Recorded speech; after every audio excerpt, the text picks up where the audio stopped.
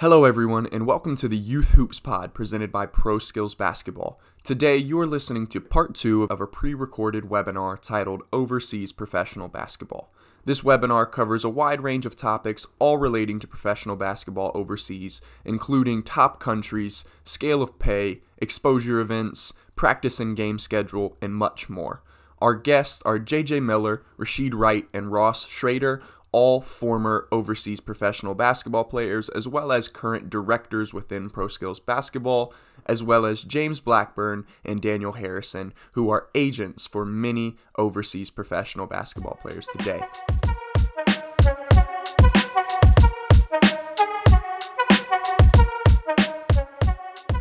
Thanks, Ross. Hey, James, you can talk about how you maybe evaluate or recruit a player. I'd imagine it's, and Daniel too, it's similar to what we go through is like every kid and parent is like, I want to go D1 and D1, but like, we're not magical, right? Like Rasheed said, like we can't work magic, like your skills got to be there and all that. And then we can work relationships and try to do it. So you guys have to be picky about who you work with because you don't want to commit to someone just because they say they want to play overseas and you're not going to be able to get them a job. So how do you evaluate and recruit players? But also there's a second part to this question I've known actually a few players, and I should have maybe brought one on this webinar, who were not highly touted out of college. Like JJ was really good out of college, and Rasheed was, and Ross was, and I was like, what for the players that maybe they're D1 and they average 8 points a game, or they're D3 and they average 20 points a game, or D2 and they're averaging 18 a game, like really good D3 or D2 players and like average D1 players. Like, what do you guys recommend to them that they do in terms of trying to go play overseas, assuming that their skill level is up to par? It's just that they need to break into the business. So Daniel, let's start with you, man. All right. So, yeah, it's a good question. For me, and I think the advice that I would give for guys like that is if you're fortunate enough to be recruited by an agent or agents, I think there's two things. One is you should sign with a guy that is actively recruiting you, because that means that he actually wants you, okay? That means he has your best interest at heart. He believes in you. And then another factor is trust. You got to be able to trust that guy. So building a relationship prior to making your decision. If you are capable of speaking with him or her, leading up to before you finish school, whether that's yourself or whoever's handling your recruitment. So for me, I think if an agent is actively recruiting you, try to start with the list of those guys, because they're going to be the ones that have your best interests at heart and are going to work the hardest for you. Now, let's just say you're not fortunate enough to have a large group of guys that are out there recruiting you. Another route you can go is, the basketball community, it's very tight-knit, but it's huge. There's a big basketball community. You can reach out to, whether it's your coach, one of your teammates, whoever, and have them point you in the right direction of an agent, because then from there, they'll be able to give you someone that they trust and has a good track record, and there's some accountability there. So they're not just going to put you with a guy who's just some schmo that they saw online. They're going to put you with the guy that they trust, and then there's accountability from the agent to make sure that he does right by the guy that put him in touch. And the last thing I'll say is the one thing that I wouldn't recommend, and this is what I see all the time. I'm sure James gets these.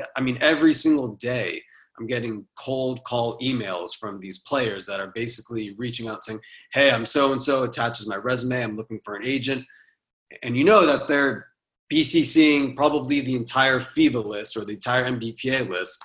And I would not recommend that. I would recommend trying to reach out to someone in your community or your network first to connect you with someone, because if you send out that email, you might be connected with someone that doesn't have your best interest at heart. They might say, okay, yeah, I got you. Ship you off to some place that they know nothing about, put you in a bad situation, screws over your entire career. So that's one thing I know a lot of people do. As a last resort, I just wouldn't recommend it. Yeah, no, that makes sense. I mean, a lot of it, now that I think about it, sounds like the same advice we give to our high school players. Like, don't just like mass BCC like email coaches saying like, here's my profile. I coach, I love your program. It's like, no, like if you're actually going to do this and take some time, like be specific and, write something more personal and like what you like about them. And I mean, it just kind of reminds me of that. But James, what are your thoughts here? So, to piggyback Daniel, I mean, I agree with everything Daniel was saying. But there, I mean, obviously we're talking about two groups of players here. One, a group of guys like Rashid, you guys that are getting recruited by agents, and then two, the group that's not. I would say that the group that's not getting recruited, like let's say you're not getting any agents calling you or your coach or whatever, you could do what Daniel said. We get a lot of emails, but then you can also go to like an overseas exposure camp, which I think we could talk about later. A lot of guys go to those camps just to get signed, but there's a lot of agents that go to those camps as well. So that's another way that you could go there, showcase your game, kind of like what JJ did. And then to answer your first question about like the recruiting side, like, I know Daniel probably goes to a lot of games live. I mean, I go to a bunch of college games live, different levels. And, you're not only looking on the court. I mean, I can see a guy usually for one half just about and like be able to tell, does he have the body for it? Is he athletic enough? What are his numbers? I mean, is he a good enough player? But there's a lot of intel stuff that goes into it as well. So, for players listening, I mean, your character, your work ethic, I mean, all that stuff really matters a ton, to agents and then the pro teams as well. I mean, nobody wants to rep a guy that's, constantly in trouble or doesn't really like basketball or, I mean, there's a laundry list of things that we kind of go through that I talk to coaches. I talk to, if possible, their AAU coach. I mean, you can kind of pick it up through conversations with the player. I mean, just as when you talk to a player and they don't seem really interested, like a college coach wouldn't really want that guy. Well, it's the same thing. How well do they communicate? And there's a lot of things that outside of basketball that really matter. Yeah. Hey, Daniel, this is a question from Lem Dozier. Shout out Lem. Happy birthday, man. Where's the best place to find an agent? Is it strictly word of mouth or is there an online resource? Well, to kind of just carry on what I said in terms of an online resource, yeah, the FIBA has a website where they list all of their certified agents, and they basically group it by each country. So if you're, for James and I'm sure, if you go to USA, you're going to find our names listed there. If you go to any other country, you can find it there. But so that's where you're going to find your list of agents. And then the MBPA website also has in their agent portal, you can find the agent list as well there. And some agents have their contact information, some agents don't. But again, you'll see that list, but I wouldn't recommend just reaching out to them in a cold call email, BCCing. What you were saying, Brendan, if they do their research after looking at that list, they like what they see, then you could probably send out an email to that agent and say, hey, Daniel, hey, James, I've been doing my research. I saw you represent this guy. You've worked in this country. My name is so-and-so. This is where I played. Like 99% of the time, I'll have way more interest in reaching back out to that player than I would for a guy who's just BCCing. I usually, to be honest, I never reach back out to those guys who BCC through the cold call emails. So there is lists available, like I said, but again, I wouldn't recommend just doing it in a cold call way. Do your research first and talk to your friends, your mentors, coaches, teammates, all that. Yeah. Well, hey, James, kick it back over to you real quick. You mentioned it. What are some good for those guys that don't have agents beating down their door trying to represent them? What are some good exposure camps for those guys nowadays? And then also, JJ, you mentioned going to a camp out in Chicago. I'd like for you to maybe mention a little bit more about that. And then Rashid and Ross, if you guys have any more thoughts about that, you can as well. But James, go ahead and start off like these days. Like I know you run an exposure camp, so you can even talk about that because I trust you and I know that's a good one. But like where would guys go to find exposure events, to play in front of agents or teams or whatever it may be? Okay, so generally the best exposure camps are in Las Vegas. And the reason for that, kind of like what JJ was saying, his camp kind of piggybacked off the Chicago camp. Well, a lot of the best camps piggyback off the Las Vegas Summer League, which this year might be a moot point because it looks like that's probably going to get canceled. But all other years, those were the best camps. And I mean, I remember, I think 2 or 3 years ago, it was like the peak. I think it was like 15, 16 camps, like in a 10, 12-day window. So that doesn't automatically mean a camp will be good just because it is in Vegas. And it doesn't mean a camp's automatically could be bad because it's outside of Vegas. But generally the best camps, like, you're talking about Mike Hart's camp, Scores First used to do a pretty good one. Worldwide Invitational now is kind of like considered the best camp, I would say, outside the NBA Summer League. And that launched several years ago in Las Vegas. And then I do one called the Coast to Coast International Camp. And we did ours last year in Vegas, really successful. But players need to do their research with those camps. I mean, there's a ton of them.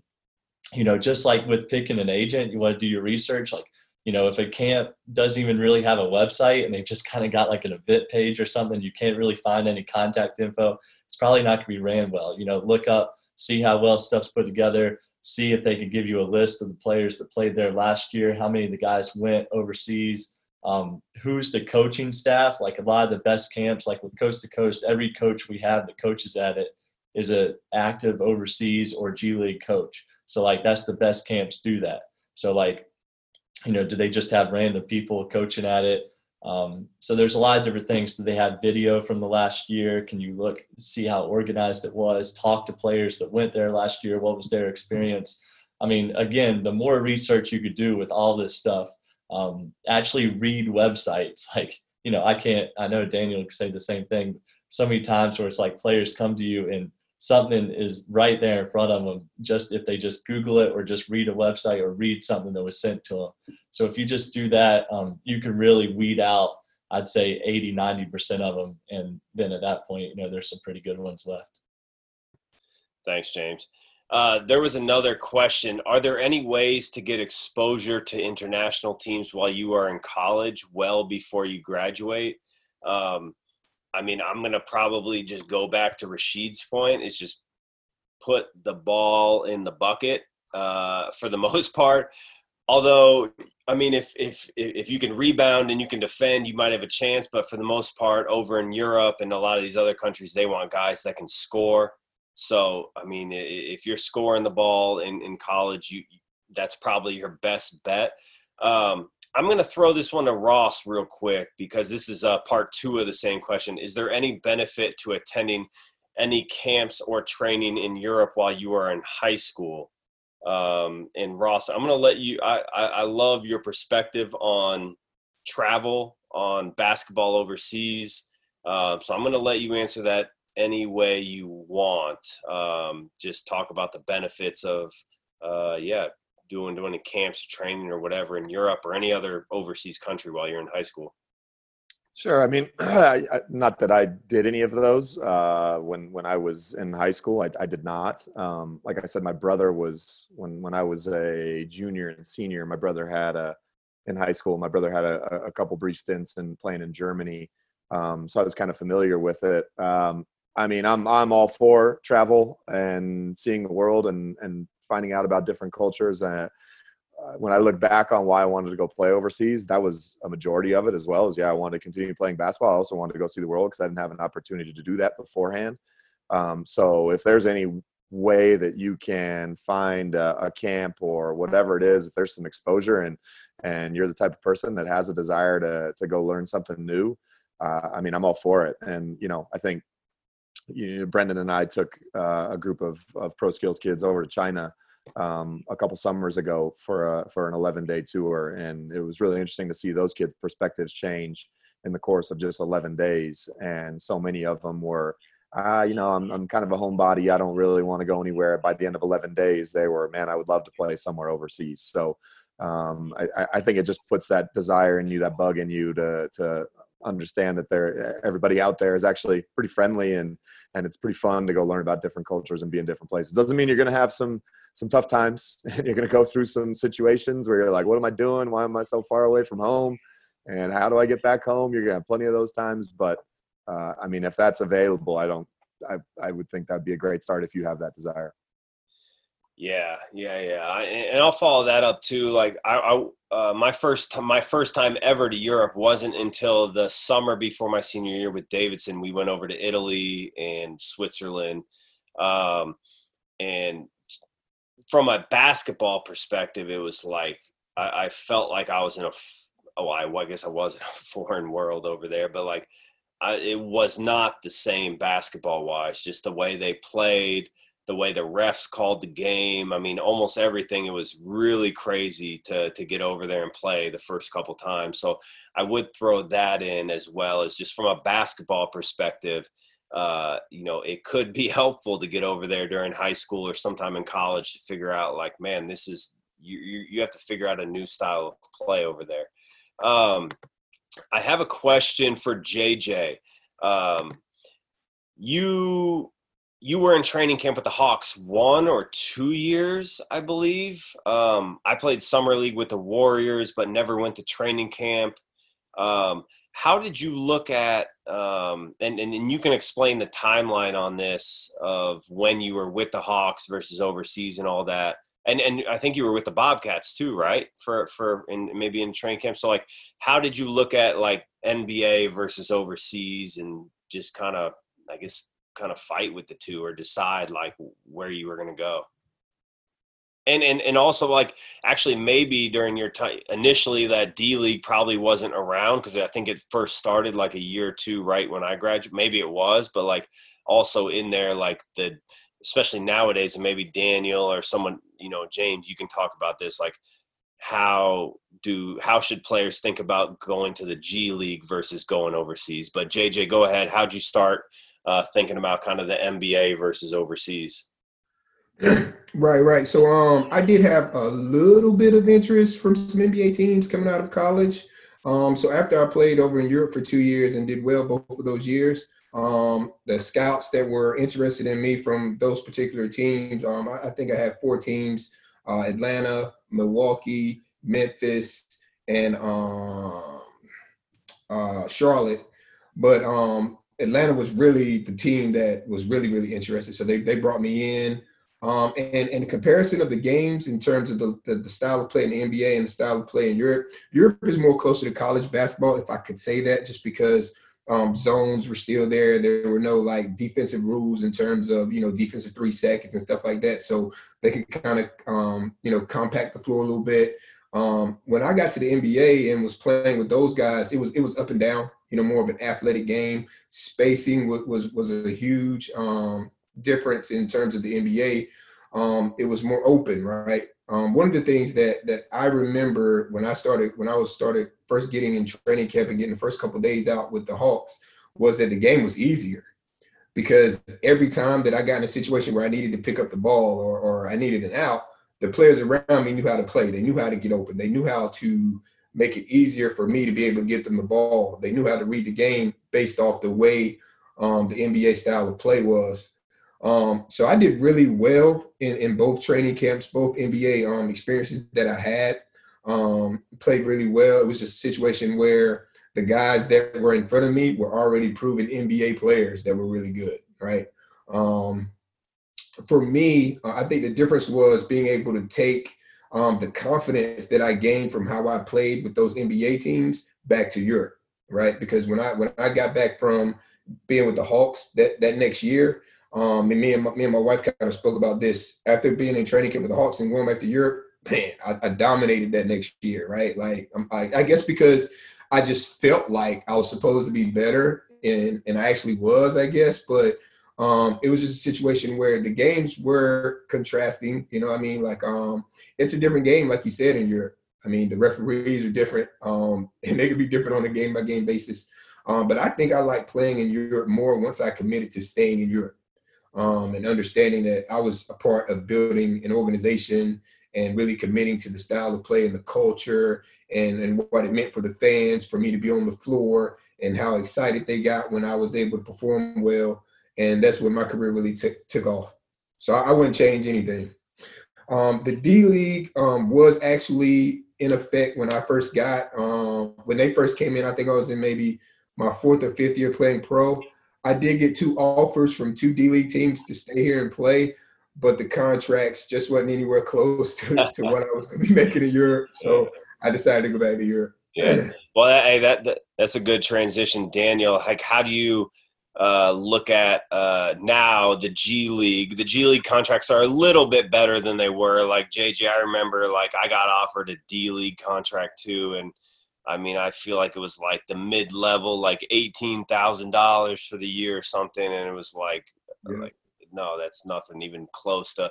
So, but Daniel, maybe it's a little bit better now, but like, how do you look at the G League versus the overseas options? Yeah, I'd say it's a little bit better. It's not much. So when the D League first started, they had 3 different tiers. It was either like a player A contract, player B contract, or player C contract.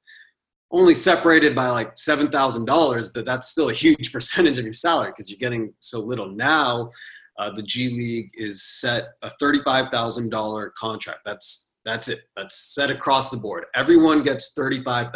Okay, so that goes into the cons for the G League. Obviously, now there's some bonuses in there, but it's minuscule. It's like a couple $100 if you make the playoffs, championship, all that.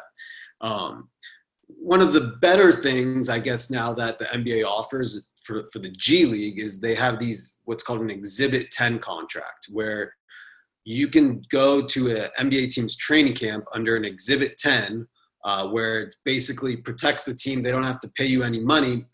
If they waive you, which most Exhibit 10 guys do get waived, and then you join their G League affiliate, you get a $50,000 bonus. Okay, so that's some more scrap. So you're getting the 50 and then the 35K, and then maybe a little bit of bonus money. You're getting close to around 100K. But not everyone's getting those Exhibit 10s. You have to be a higher level G League player or a borderline NBA player to get that. So, there are some more positives about the G League. You're living in the States. You're more comfortable. They're forming a union soon. That'll help the guys. And then there's probably, in my opinion, there's a lot more negatives.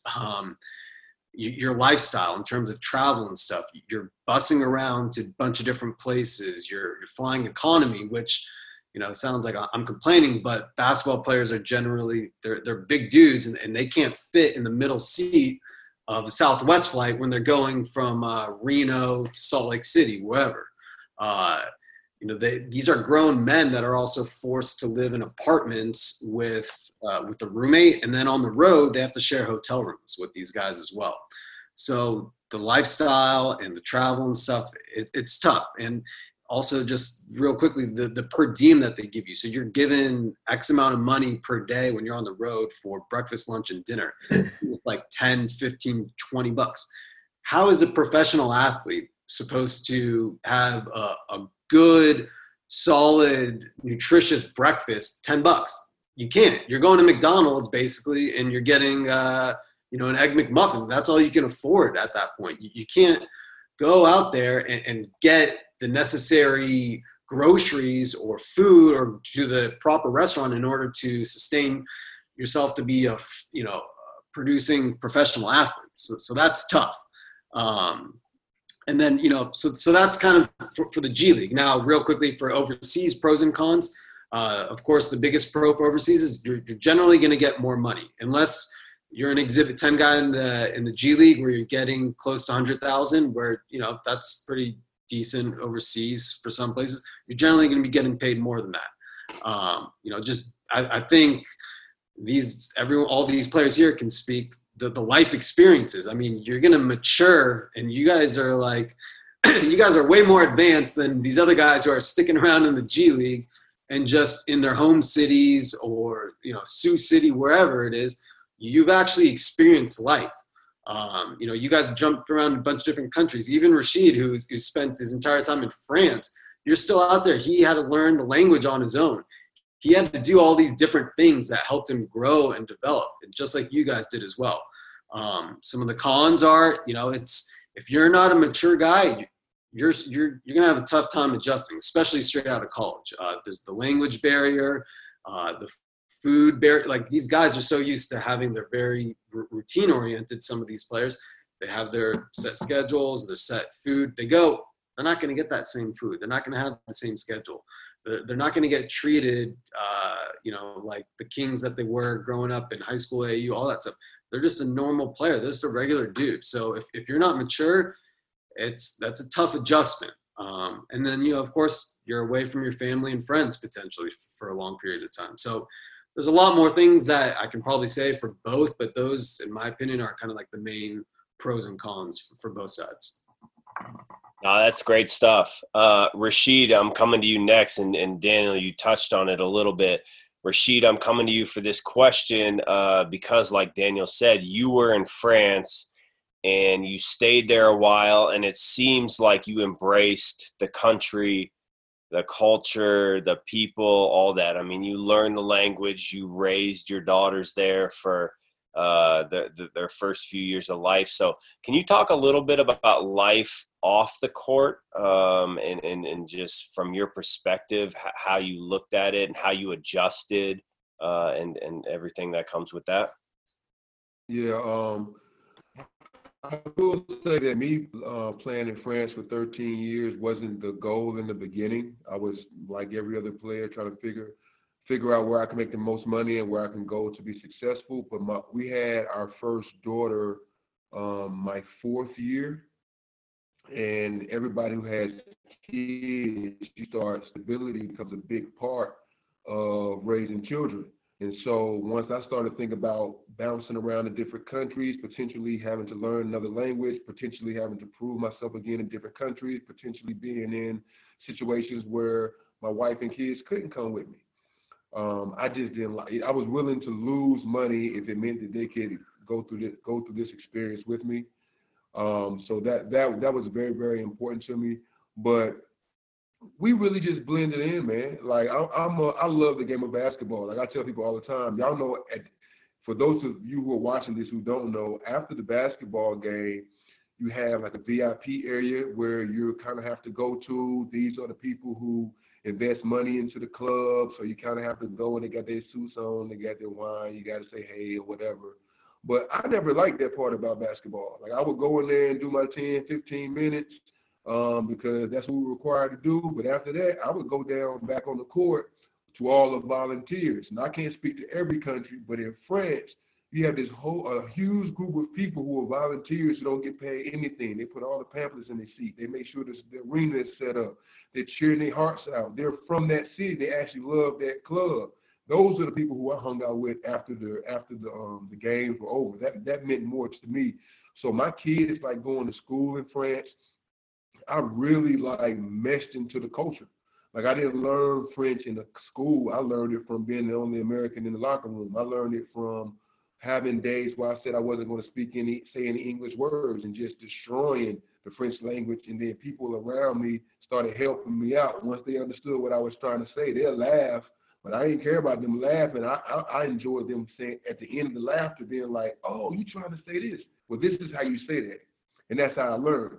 And then, so my oldest daughter she'll be 13 in July, but she was born in Raleigh, North Carolina in 2007. And then a month later, we were in Vichy, France. So when we moved back to the States, she was in fourth grade. My next two daughters were born in France, one in Poitiers and one in Saint-Vallier. And then we had a daughter when we moved back here. So that was just our normal, man. Like we lived in France and we get on the plane during the summertime, come home and see everybody. That was like our vacation for about 6 weeks, especially when my oldest daughter started school in France. When she started school in France, they don't get out of school till the first week in July. So it wasn't like, those first few years, you know how it is. That season is over. You're trying to get back home and see your family, see your parents, see your friends, whatever. But after my oldest daughter started school, we just hung out for 6 or 7 weeks, travel a little bit, chill out, let her get out of school. We might miss that last 2 weeks of school and head back, but we just kind of chalked it up to, hey, we live in France. This is where we live. We'll hang out with people when we get home for a little bit, and then we'll be back. Well, that's an amazing story. I got to commend you for having such an open mind because I know a lot of guys go over there and they are not open-minded at all. They just want to stay in their apartment. They want to do the Skype thing all night long and talk with people back in the States. They don't want to socialize with anyone in the country. They don't want to try to learn the language, and on and on and on. So it sounds like you did a pretty amazing job on that. Hey, we got a couple more. I don't want to keep everyone too much longer, so I do want to hit the few questions we have. These are for James, let's go with you. Do agents follow D2 and D3 basketball closely? And also, do any of the panelists have any quick examples of very successful professionals from like quote unquote lower levels? So James, do you follow D2, D3 closely, and do other agents? And then after that, we'll go with Ross and JJ and see if they have any examples of, well, I know Ross, actually we'll go with Ross. I know you got a great example of a lower level guy, a low quote unquote lower level guy. Yeah, so at me personally, I follow D2 pretty closely. I've had a lot of good success with Division II players. I've represented a couple of Division III guys, but I don't follow Division III as close. And it varies from agent to agent. I mean, you have some agents that only rep NBA players. Other agents, may only rep overseas players. But yeah, like, the lower you go, from D1, D2, D3, whether it's NAIA, whatever, it's harder to get overseas just because of the stigma some of the clubs have over there. But yeah, like, I mean, I've had some really good D2 players, and like, just a success story. I've got a player named David Halton that played at Purchase College in New York. He played Division III, and I mean, his first year, he's a big guy, 6'5", but he played the center position, but really, really big. First year he played in Estonia, and he just finished up his 5th year in Europe. He played at top level Greece. So he's already played FIBA Euro Cup, and, is probably could play 5 or 6 more years and still plays the center position. I mean, he's played now 2 years in Greece at 6'5" at the center. And I mean, just looks like an absolute freight train, and he played Division III. There's some big boys in Greece too. Like, I played in Greece, and that was the country that had the biggest dudes over there, just the strongest, like thickest, like set the meanest screens on you too. That's really cool. Ross, what about you? In terms of it, did you play with any lower level guys that ended up being really good? Yeah, I got 2 quick examples. One who I played with and one who I just played against. The one who I played with, his name was Andy Panko. And he is from Pennsylvania, went to D3, like Bethlehem College or something like that. He was fortunate enough to grow like 5 or 6 inches in college. So he grew to like 6'7", 6'8". I think had maybe, played on the summer league with the Hawks, maybe went to their camp, never played he might have had like a 10-day contract at some point in the NBA, but mainly played overseas. And I think he was MVP of ACB, which is the top division in Spain. I mean, at least a couple times, and was very, very successful, and kind of worked his way. When I played with him, I played in San Sebastian with him, and we won the LEB, the second division that year. And he was a monster. I mean, he had games where he was getting like 35, 40 points. And we used to always joke because he was so strong. And like, I used to guard him. He was a 3. And he literally, like in practice, would pick you up as he was posting up and like throw you on the ground. And we get mad at him, like, Andy, that's a foul, man. But he didn't care. And he was so intense and worked his butt off. And he was probably 5 or 6 years older than me. And I mean, he might still be playing or just finished recently, but did a great job out of, D3 and had an awesome career. And then the other guy that I played against was Brad Olson, and he is from Alaska. Either went to Alaska Fairbanks or Alaska Anchorage, started in, and this is a more of a story of like, he was just a guard. He was like 6'3", started in 3rd division in Spain in Santiago. His team won, moved up to 2nd division. And then from there, his team did really well. After 2 or 3 years, he was just killing it in the league and got signed by Real Madrid. Actually, I think he went somewhere else. I think he went to Estudiantes first, which is in Madrid. And then he got signed by Real Madrid, and I think he had $1 million contract for at least a couple years out of a D2 college. Yeah, not bad. $1 million over there. Hey, Rashid and JJ, do you have any quick stories on best random opponents? In Germany, I played against Brian Roberts and Chris Copeland, who then ended up being in the NBA like a couple years later. But do you guys have any kind of random opponent stories?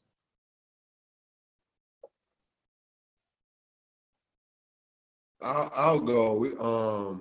And this is just a guy I'm just going to like salute as a very good basketball player, which I don't do that to a lot of basketball players. I don't care how good they are. But it was a guy named D. Spencer. I don't know if you know that guy's name. But he played in Rouen. They went on a run. I think they won like one year. They won it all. Like they won like the French Cup. They won the league, and they won whatever other cup they were in. Like they just had a great year.